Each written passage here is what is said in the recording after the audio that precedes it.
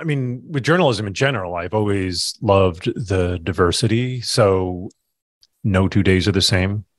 When I was in Oneonta, I had on my bulletin board a cartoon of how reporters start their day. And it was a guy who was blindfolded and there was a dartboard in front of him with all sorts of different topics. So basically you throw the dart at the dartboard and you're covering something new the next day. I love that because it keeps you on your toes. You're always learning. Every day you're learning something new.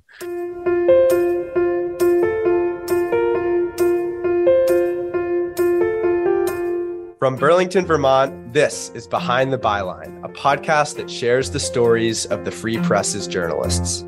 I'm your host, Blaise Siefer, a rising senior at Middlebury College and a summer intern with the Free Press. Today, I sit down with Brent Hallenbeck, our food and entertainment reporter. Brent joined the Free Press in 1999 after spending over a decade at papers in upstate New York. He's got a pretty sweet, pun intended, job, and I can't wait to chat with him today. Brent, thank you so much for taking the time to chat. How are you and how's your summer going? Doing great, Blaise. Thanks for having me on. Summer has been great. The weather's been absolutely perfect this year. Music is kind of back in full swing. And so, it's been pretty cool. Awesome. Well, I'm excited to chat with you about your time as the food and entertainment reporter. But first, tell me a little bit about yourself. Where are you from and kind of what were some of your hobbies growing up? Well, I grew up in Kinderhook, New York. It's a small town in New York State, south of Albany, kind of on the Massachusetts border, near the Hudson River Valley, if you can kind of picture hemming in all of that. And I guess as far as hobbies as a kid, I don't know, just kind of the usual stuff that kids do. I grew up in a small town, so, Little League baseball, and I grew up on a fairly good size property. So my sister and we were pretty rural, so there were no real neighbors. We'd run around the property playing our own games, making stuff up and using our imaginations and, throwing rocks at each other, all that good stuff you do when you're all the growing stuff up. Siblings do. Yeah. Did you grow up liking to write at all, Brent, or was this kind of a passion that you developed over the years? Yeah, it was always something like one of the things my sister and I made up I don't think it was on a regular basis, but we'd write up something called the Hallenbeck News, where we would, stuff that was going on in our lives, which was, completely insignificant in the grand scheme of things. But we would write this little publication every now and then, just kind of saying what we were up to. And I also remember, I think it was in fourth grade, writing a fiction story in a class. It was a class exercise. And my story really was kind of the one that everyone was talking about, I guess. So that kind of, it was like that sort of outside feedback about writing was really important, I think. And I've always just liked the sound of language. I remember one of my first memories, probably I was 3 or whatever, sitting on my mother's lap when she would read Dr. Seuss to me. And I would always be like, read it again, read it again. And just, that play of language just really intrigued me. I love the sound of language and the ways you can kind of turn it on its head a little bit. Right. Right. So Brent, where did you go to school and did you study writing, English, something of that sort? Yeah. So I went to Plattsburgh State on the other side of Lake Champlain from here, studied English with a major in writing, concentration in writing, I guess you would say. And there was no journalism program at the time. There is now. They've since created one, but it was a pretty strong journalism, I guess, concentration there. I had a professor, Dr. Ron Davis, who really kind of helped me realize, yes, I knew I was interested in journalism at that time, but he kind of helped me really realize it was something I could do. I remember just writing some stories in class, journalism stories, and kind of saying, well, I'd like to myself, I'd like to do an internship at the local paper. I hope he asks me. And then one day he did. So it was extremely and stupidly passive way to go about it. But I kind of wanted, and I think I've always wanted the work to speak for itself. It's like, if he thinks I deserve it, he'll come to me. And he did. So that was, many, many years ago now. And here I am still doing it. So did you take that internship? I did. Yeah. And that really got me started. The Press Republican at the time was owned by a company that I then went to work soon after for another one of their papers in upstate New York, which was my first job at a daily paper, like first permanent job rather than being an intern. So that totally got me started on the path that I'm still following. Still living the dream. So you spent over a decade writing for papers in upstate New York. Yep. Then you made the transition to Burlington. Right. What brought you here? Well, like I mentioned, I went to college in Plattsburgh and had an affinity for Lake Champlain. My wife, who I met at one of those papers in Oneonta, New York, she went to University of Vermont. So, we were on opposite sides of the lake, but we're both drawn to it. So we knew Burlington was one of the places we wanted to come professionally, but also just for quality of life. So she got a job here first. I got one soon after, and also still following that path all these years later. Right. And so have you always been the food and entertainment reporter, or what are some of the kind of the different hats you've worn with the Free Press? Yeah. So I started freelancing for the Free Press in 1998, became a staff writer in 1999, covering education, which wasn't necessarily, wouldn't have been a beat. I said, I want to do that. But it was really good for me, I think, because if you can make interesting stories out of education, which is a very important topic that people are passionate about, but trying to translate what happens in education in a way that's readable is not always easy. So that was really good for me, I think, to become a more disciplined writer and a more purposeful writer of, okay, I really need to focus on how to make people want to read this. So that was a really important way to enter here, I think. And then I had always wanted to write about the arts, like at every publication I was at, even if I was just doing general assignment news reporting, I would always, want to sneak in coverage of a band coming to town, or, hey, here's a local band that's kind of rising. I'd like to write about them, or something along those lines. So in 2004, we created a staff position for arts and entertainment. And I had already kind of insinuated my way, I guess, into kind of being in position for that, and applied for it and got it. And I've been doing it ever since. Food's become a more recent part of my beat. So I kind of dabbled in it probably starting around 2010, especially the beer scene as it was really rising in Vermont. More recently, in the last 5 or 6 years, that's become kind of the other, it's like a two-headed beast, arts and food. So kind of 50-50, maybe leaning a little more toward food at this point, but those are the two things that I focus on almost exclusively at this point. What's your favorite part about being the food and entertainment reporter? What's the favorite part about the job? I mean, with journalism in general, I've always loved the diversity. So no 2 days are the same. When I was in Oneonta, I had on my bulletin board a cartoon of how reporters start their day. And it was a guy who was blindfolded, and there was a dartboard in front of him with all sorts of different topics. So basically you throw the dart at the dartboard and you're covering something new the next day. I love that because it keeps you on your toes. You're always learning. Every day you're learning something new. And especially when you've been doing it as long as I have, that's what keeps you going is, you don't feel like you're been there, done that, there's always something new and exciting. So that's right. What I really like about it, no matter what the beat is. Right. And so what are some of the challenges you might face though, or the obstacles as a food and entertainment reporter? Obstacles in journalism in general. I mean, the hours are weird frequently.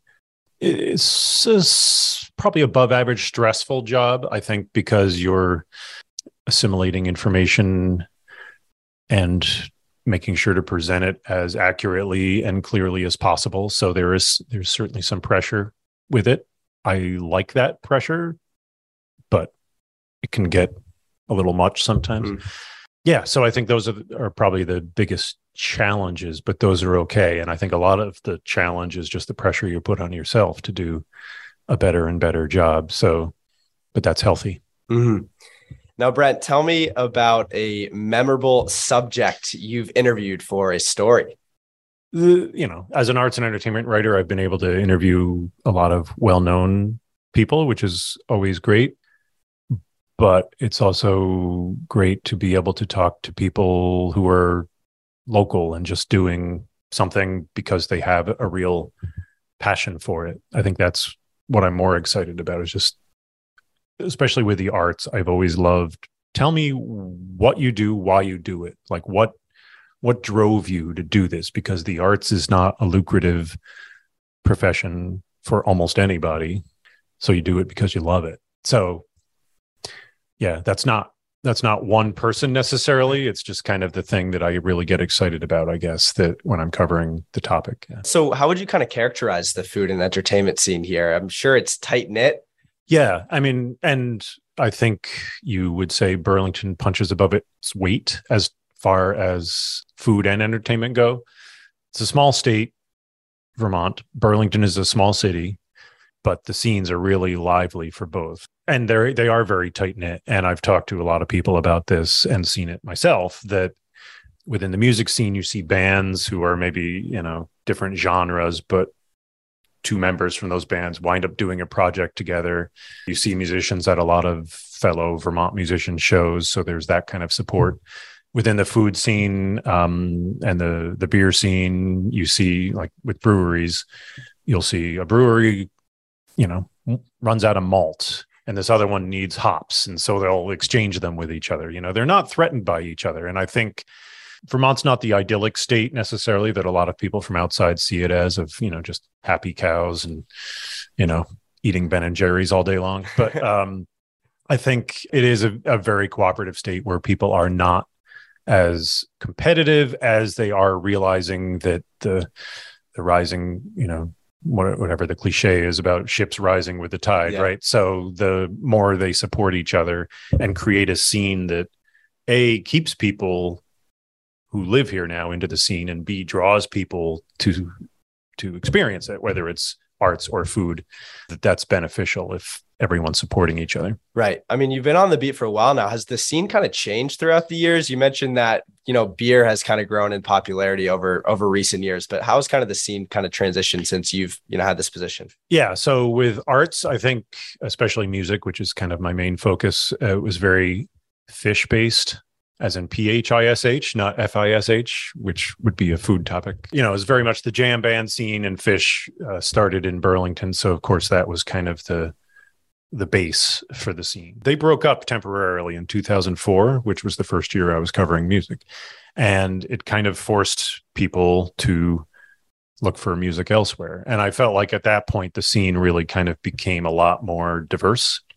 You'd get indie rock, you would get hip hop, you would get all sorts of different genres starting to come through. So I think the scene has become more and more diverse over the years, which is great, even though Fish and jam bands are still a big part of what Burlington has to offer. As far as food, yeah, the beer scene right around 2010 really started taking off when Hill Farmstead, Lawson's, and some of the others that now get worldwide acclaim really started getting going. And the food scene, even more recently, I would say the farm to table movement that you could attribute to Hen of the Wood in particular in Waterbury, starting, 12, 15 years ago at this point. They kind of started that movement in Vermont in particular. And I think that's only been growing more and more in the last few years. And almost all new restaurants I write about at this point have some element of working very closely with local farms and building menus that are very specific to our seasons and what we have to offer here. So I like seeing that because everything can become very homogenous. We don't have a lot of generic fast food places here. We're more interested in restaurants that give you a literal taste of Vermont. And so I think that's really cool to watch. Brent, what's one lesson you've learned during your career as a journalist? Just keeping an open mind about everything as a journalist, but also as a human, and covering arts and food. I think you see new things happening all the time, and you may at first be like, I don't really get this. But as a journalist, you kind of have to at least get it on a similar level to the level that the person who's creating it is getting it. So you sort of throw aside your own inclinations for whether it's music or styles of food and say, all right, let's look into this. And you may find I never would have experienced this if I hadn't been doing it as a journalist. And now I like it. So keeping that open mind and always being excited about something new I think, yeah, you have to hold on to that as a journalist because that's what makes the job interesting. And that's what makes the stories you write interesting. It's a great piece of advice. And speaking of advice, Brent, my next question for you is going to be, what's one thing you would offer to an aspiring journalist who maybe wants to break into the industry? Trust your gut and your instincts and your interest and pursue them. Like I've told groups this who I've talked to before, like I think I went back to my alma mater and talked to some journalism students a few years ago. And I said, right now I'm doing exactly the job I wanted to do when I was your age, but it took me 17 years to get there of kind of like, doing other stuff that I may not have been so excited about, but was a means to an end. So yeah, it's pursue your passions.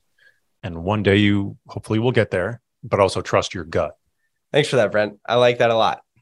All righty. Now we're going to transition into the final section, rapid fire questions. These should be quick and fun. We're going to start, Brent, here with what's your favorite season in Vermont? I really like spring. It's a hot take. Winters are long in Vermont, in northern Vermont especially. And that first smell of mud in March, the first smell of fresh grass in April, and then in May, it just the Waking Windows Festival happens in Winooski every May, like every May when there's no pandemic. But it happens like the second weekend in May, and it's kind of like the coming out party where everyone is like, wow, we've been trapped inside for 6 months and everything is amazing. There's music and the grass is green and the air is fresh and it's beautiful. And that to me is magic. So next question. What is your superpower? I'm a mere mortal, but I am extremely good at guessing what time it is. What time is it right now? Right now it's, I'll say 4:02. It's 4:10. Oh, you see, okay. Not as good as I thought. Usually I'm within 5 minutes. So this is bad. Flying by. So that's why. But I can wake up in the middle of the night, kind of have no idea what time it is, hazard a guess, and I'm usually within 5 minutes. So love it. Yeah. Not bad. Next question. Do you have a favorite spot to relax in the Burlington area? Probably not a spot per se, but more of a situation. Put me in front of music, maybe with a beer in my hand, and it could be indoors, outdoors, but that's my kind of my happy spot. And finally, Brent, who is your favorite journalist in pop culture? I've often said my favorite character in fiction is Nick Carraway, who is the narrator of The Great Gatsby. And I feel like he's a journalist, even though he's not in the book, but he's like the outside guy who's observing the action and commenting on it. And he's like connected to it, but he's not really a full part of it. So I've always liked, because that's kind of what a journalist is, Right. In real life, I don't know if I have a favorite journalist per se, but somebody who I think inspired me, especially as a music writer, was Lester Bangs, who was long ago. I think he was featured briefly in the movie Almost Famous. That might be where people have heard the name.